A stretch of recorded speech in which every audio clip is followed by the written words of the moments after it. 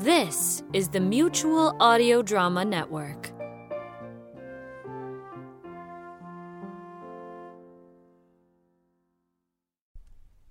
The following audio drama is rated G for general audience.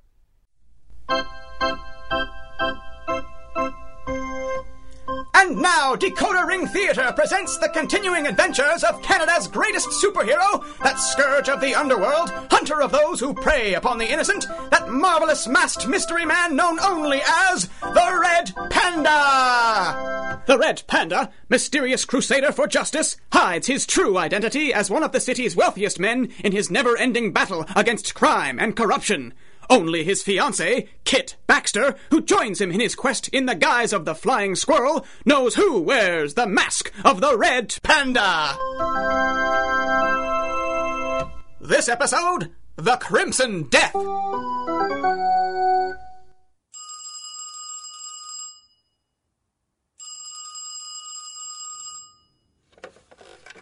Hello, Judge Marcus speaking. Oh, hello, Mr. Purley. No, I can't say that I'm surprised to have you call. A little disappointed, perhaps, but not surprised. I've already told that reporter of yours that I have no comment to make. Yes, I'm aware that 2 other members of the Sanitarium Board have died in the last week. I do read the newspapers, Mr. Purley. Occasionally, I even stoop low enough to read the Chronicle, though I shouldn't like that to be generally known. For the last time, no, I have no interest in being interviewed. The public's right to know is not at risk, sir, as I have no information on the deaths of either Byron Chambers or Walter Grant. Good day, sir. Fool. As if I didn't have enough to worry about. What's that? It sounds like footsteps on the stairs. It can't be. Operator? Operator, get me the police. Operator! Dead. But it can't be.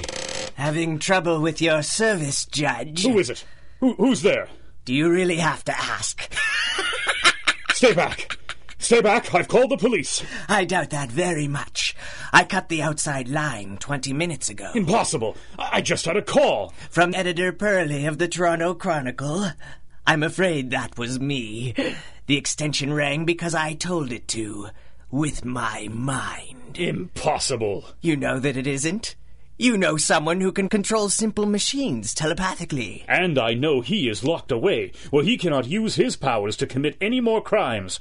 Besides, I know Purley's voice. I can make my voice sound like anyone I choose. Even you, my dear Judge Marcus. But that's impossible! The Mockingbird is locked away, where she can't hurt any decent people anymore. Decent people like you, and like Byron Chambers and Walter Grant. Stay back! Do you still not guess what is happening here? Do you still wonder who is behind this Crimson Death's head mask? Allow me to make it clear. You? No, why would you do this? Why? After what you did to me, after what you made me. They were meant to be gifts. You were meant to protect people. How about we start by protecting them from you? Would you like to see another of the many gifts you gave me? I borrowed this one from Colby Brown. Not much to look at, is it? Just an aura of bright flame around the hands. Nothing special. Please. It never did Cobart burn much good. Please, don't. But then, it was the only club in his bag. I'm begging you. Don't kill me. Oh, I am sorry, Judge Marcus. But sooner or later you would have put it together. One of you would. And I cannot have my secrets known. Please. Franklin. That name means nothing. That man is dead. And in his place stands the beast you have created. A creature of vengeance and hate that you have made. Now, Judge Marcus, you will feel the sting of the Crimson Death.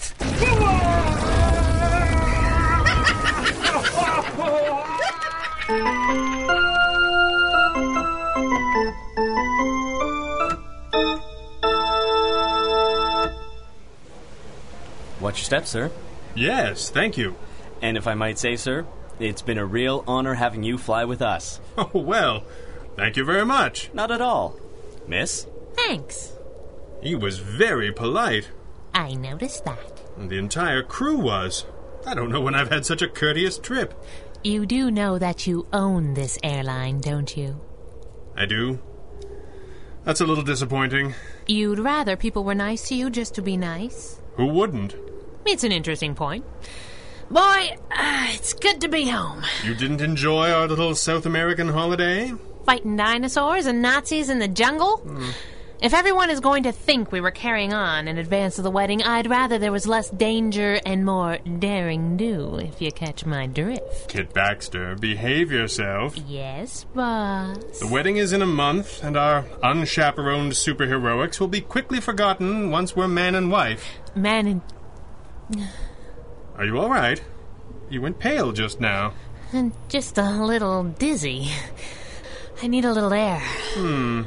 Perhaps a little exercise. Let's get a paper. A paper? We've been away nearly 2 weeks, Kit. I find whenever we lack for adventure, the city has a way of filling in the gaps. I'll take one of those, son. Man and... Wow. Let's see. This looks promising. What's the headline? Madhouse murders claim third victim. The good old Chronicle. Hey, there's Weston with the car. He hates playing driver. Yes, well, someone won't let me hire a new one. Hiya, Weston. Miss Baxter? We'll drop Kit off at home first, Weston. I think she's a little worn out from the flight. Very good, sir. You don't have to make me sound frail. I'm just making you sound a little less indestructible. When did you have this glass put in? I put it in so we could speak freely on those occasions when we happened to use the limousine. The speaking tube is there if we need it. A speaking tube? Bad enough I have to sit in the back and let the butler drive me around. You're so hard done by. I really am. How's the madhouse murder? Any good? Which madhouse? You'll never guess. Not the Queen Street Lunatic Sanitarium for the criminally deranged. The very same. So one of the Goonie birds went on a spree? I don't think so, Kit. Last night, Judge Marcus was murdered in his home.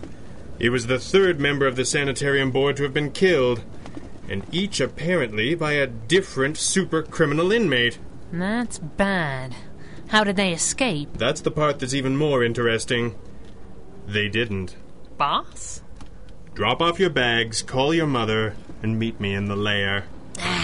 It's good to be home.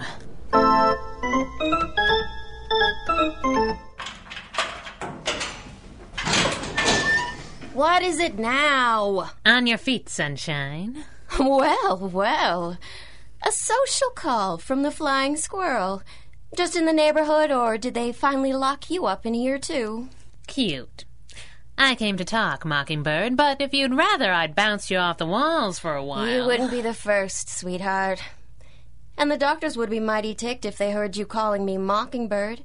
They've spent a year trying to strip that identity away. As if taking the costume would change who I am. But you understand that, don't you? What if I do? She admits it, at least. Maybe you belong in here after all. Mockingbird, what makes you think you can get inside my head? Mind games are the national pastime in here. Pull up a chair, but only because you keep calling me Mockingbird. You know what I've always wondered? A mockingbird has a song that sounds like laughter, but you can mimic anyone's voice. Shouldn't you be the Mynah Bird? Mynah Bird's a stupid name. Well, you got me there. What do you want, squirrel? I want to talk to you about Walter Grant. Who? Don't play tough. It doesn't go well with the pajamas. Walter Grant was on the board of trustees for the sanitarium. Was? Yeah, was. 4 nights ago, he stepped off the edge of a building. Now he's not much of anything. Times are tough all over, I guess. Just you keep cracking wise. I might just do that. What's this got to do with me? You tell me. Call the nurse. Maybe if we were on the same meds, you'd make more sense. There was a fog 4 nights ago, a real pea super. A half-dozen witnesses say that Walter Grant stepped off that building because he heard his wife calling him from a dozen feet to the south. So? So a dozen feet to the south was a 5-story drop. A voice that witnesses swear belonged to Mrs. Grant was calling from the middle of nowhere, luring her husband to his death. But Mrs. Grant was on the other side of town. To which I say again, so what? Don't play dumb, princess. We both know it's an act. Ventriloquism and mimicry, does that sound like a skill set you recognize? You're out of your mind. You think I did it? It looks pretty good on paper, don't it? Why would... I don't even know this guy. And I've been locked up in here for 14 months, getting poked and prodded and tested. It's impossible. It ought to be, but there's a couple of problems with that. Like what? 2 nights before, the head of the board, Byron Chambers, was stabbed to death at the theater by an invisible man. And the vapor just lives down the hall. This is nuts. And last night, Judge Marcus was burned to death by someone who left burn marks in the shape of his hands, just like Cobalt Byrne would leave. You remember Cobalt, don't ya? 5'9", 5'10", lives in the East Wing. Even if we wanted to, even if... For Pete's sake, Squirrel, tell me why and how. That's all I want. Why and how? You tell me, kitten. If somebody put you up to this, we can see that you get a deal if you testify. Tell the cops who put you up to it and how they got you out. You're out of your mind. If I was going to bump a guy, why would I do it so public? Why would any of us? Why would I mess up a sweet alibi by doing it in front of witnesses? It's an interesting point. But who else can do what you can do? Well, that red masked side of beef you run around with can make people hear voices. In their head, Mockingbird. No witnesses that way. What about you? You can throw your voice and mimic pretty good. I've always been pretty sure you cheat with some kind of gadget or... You really think you want to go with this angle as your defense? I don't need a defense. I haven't done anything. For your sake, sweetie, I hope that's the truth. Who are you? What is the meaning of this? Don't get excited, Dr. Reed. The Red Panda. The same. You took over as the chief psychiatrist of the sanitarium 10 months ago. I'm surprised we have never had cause to meet. I've just been fortunate, I suppose. I'll thank you to stop rifling through those patient records. Those are confidential. I'm sure. You weren't on duty when the electric eel took over the facility and took the staff hostage. No, I was at a conference. Why? Oh, nothing. I just thought you might be less possessive of these files if we had saved your life. It doesn't seem to be slowing your reading down at all. I noticed that. And it occurs to me that the electric eel took the staff hostage to lay a trap for you. Simon Radford was looking for help. Yes, I am familiar with your armchair diagnosis. Will you stop reading those files and speak to me? I think that you will find I'm quite capable of doing both, Doctor. You seem very unconcerned with these madhouse murders. There is no connection between the sanitarium and these crimes. That is an invention of the press. The murdered men were all members of the Board of Trustees, Dr. Reed. Do you deny that is a connection in its own right? Pure coincidence. There is no possibility that the inmates of this facility have been committing these crimes.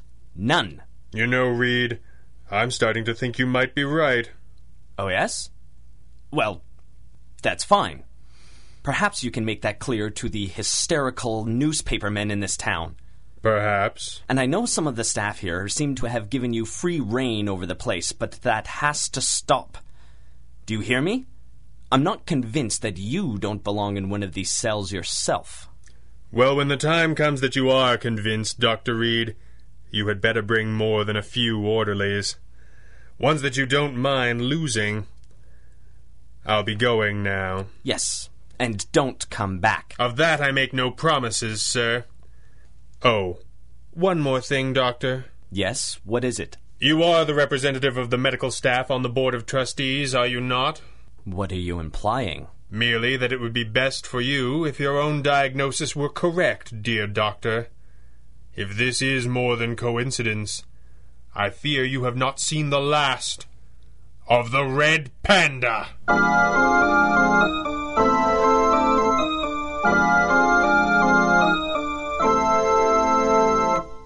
You are listening to the Red Panda Adventures from Decoder Ring Theater, your address for adventure, mystery, and comedy.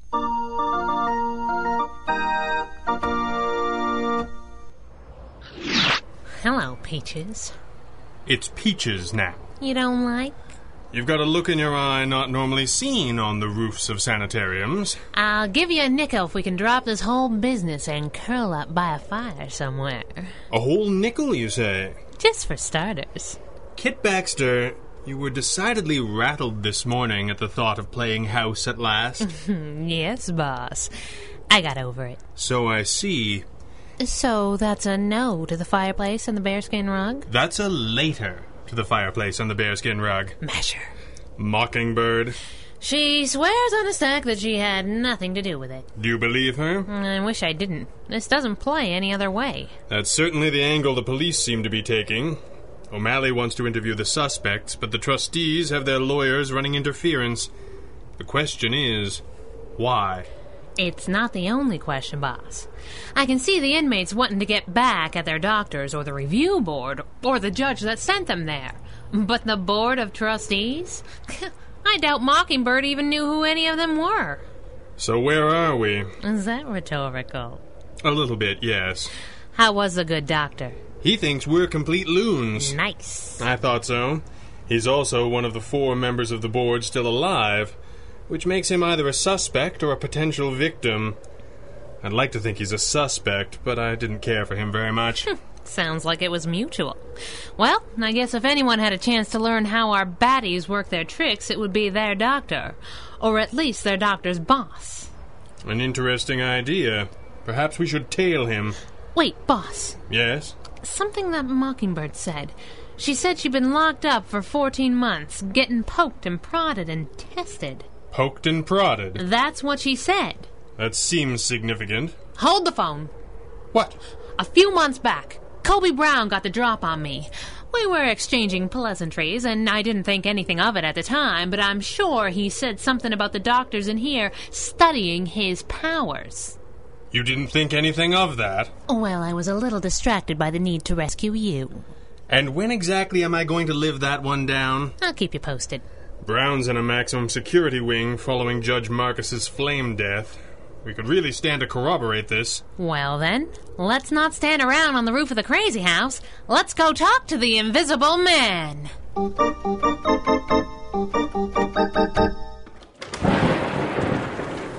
You're late, Doctor.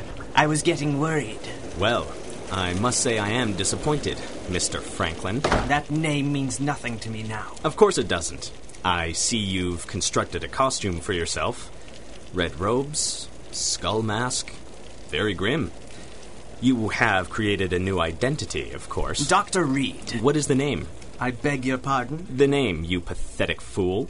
The trauma of your new abilities has fragmented your subconscious. You have created a new persona. What is the name? The Crimson Death. The Crimson Death? Very nice. Very melodramatic. And yet I find you sitting here in my front room, waiting quietly. No doubt you intend to hunt us all down, one by one, killing each of us with a different power that we granted you, until your secret was safe at last. Yes. You've done terrible things, Franklin, and perhaps we were wrong to try and play God, but you have made peace with your new destiny. Have I indeed? Yes. You have proven that by coming to me for help. Oh, is that what I did? Of course. Beyond a shadow of a doubt. You have reached out for help. Not really. If you will allow me to shed a little light on this subject, Doctor. Good God. You see, my dear Dr. Reed, it isn't that I decided to spare the remaining members of the board. It's that I killed each of them this very night and hung them from your rafters for you to see. Oh, God. I wanted to see the look on your face. I wanted to remember it always. Look at them, Doctor. Do they look surprised? I don't... Believe me, Dr. Reed, none of them looks as surprised as you.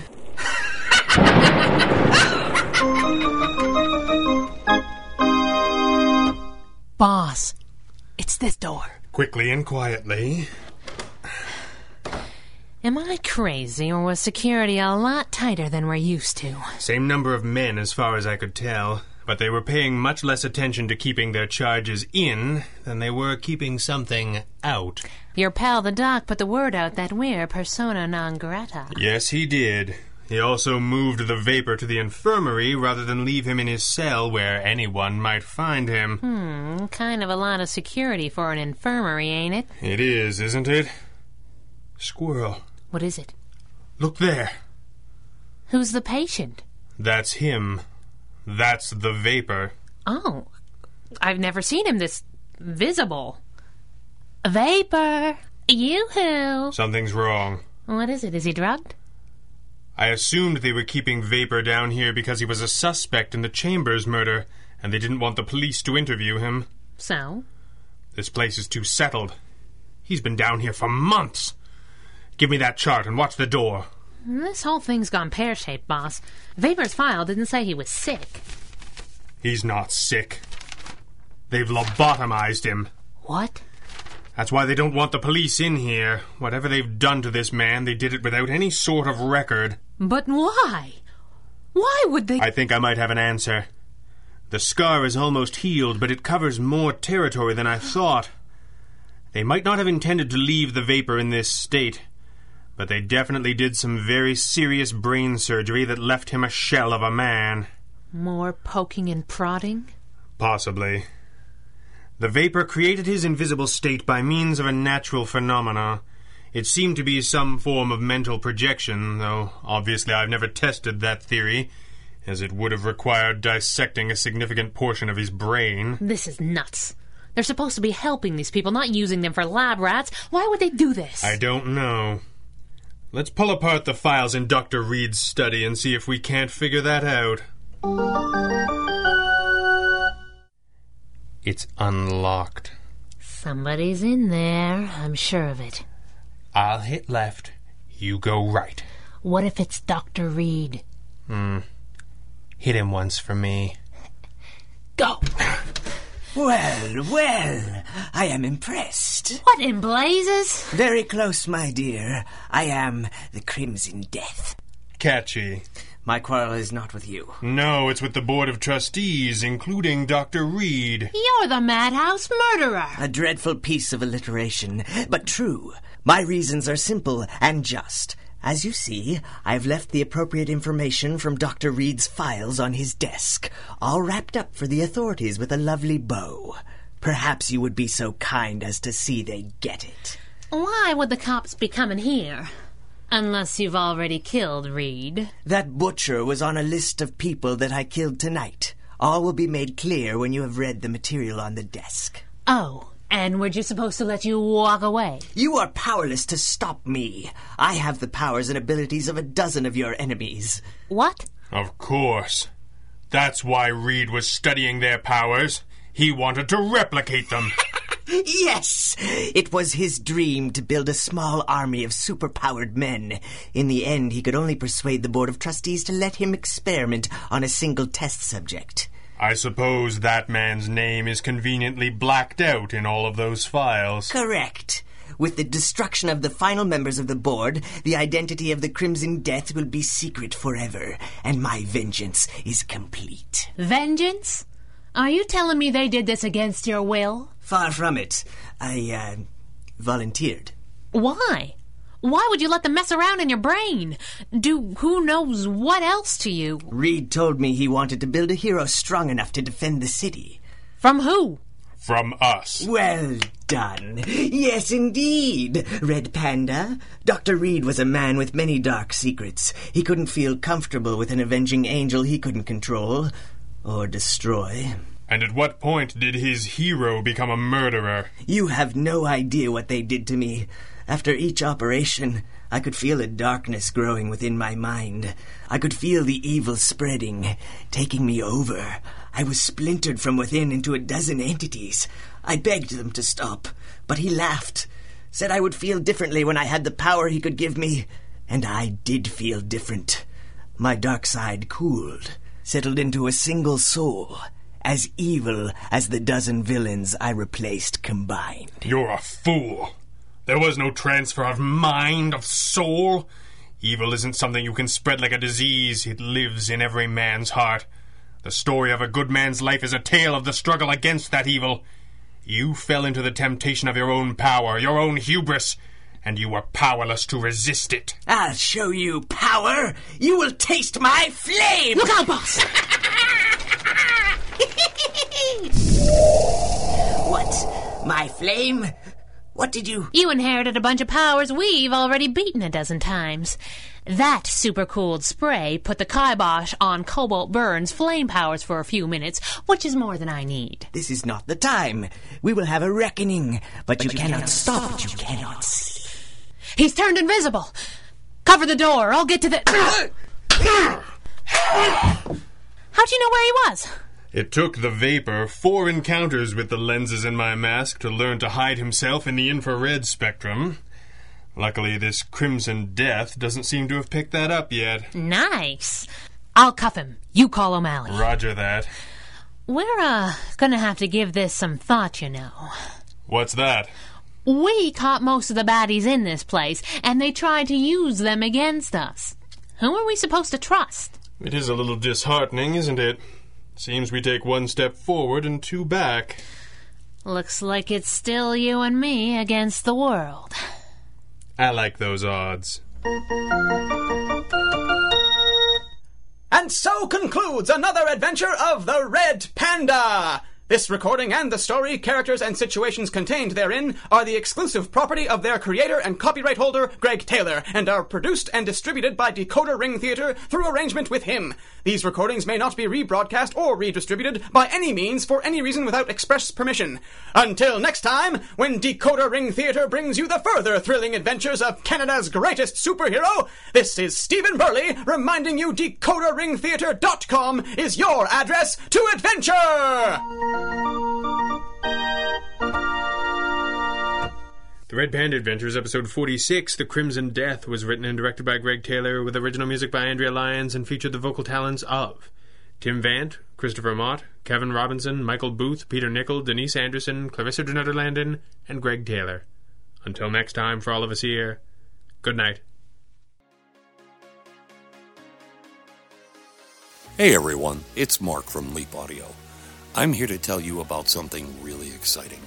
July 24 through 26 of 2020, Halifax, Nova Scotia, we are gathering together in the world's first international modern audio drama convention and family reunion. Inspired in part by the living, loving memory of our dear friend Bill Hallweg, we're bringing together writers, producers, actors, and our fans for workshops, seminars, and even live performances. So join us, won't you? Go to madcon.com, that's www.mad-con.com for more information.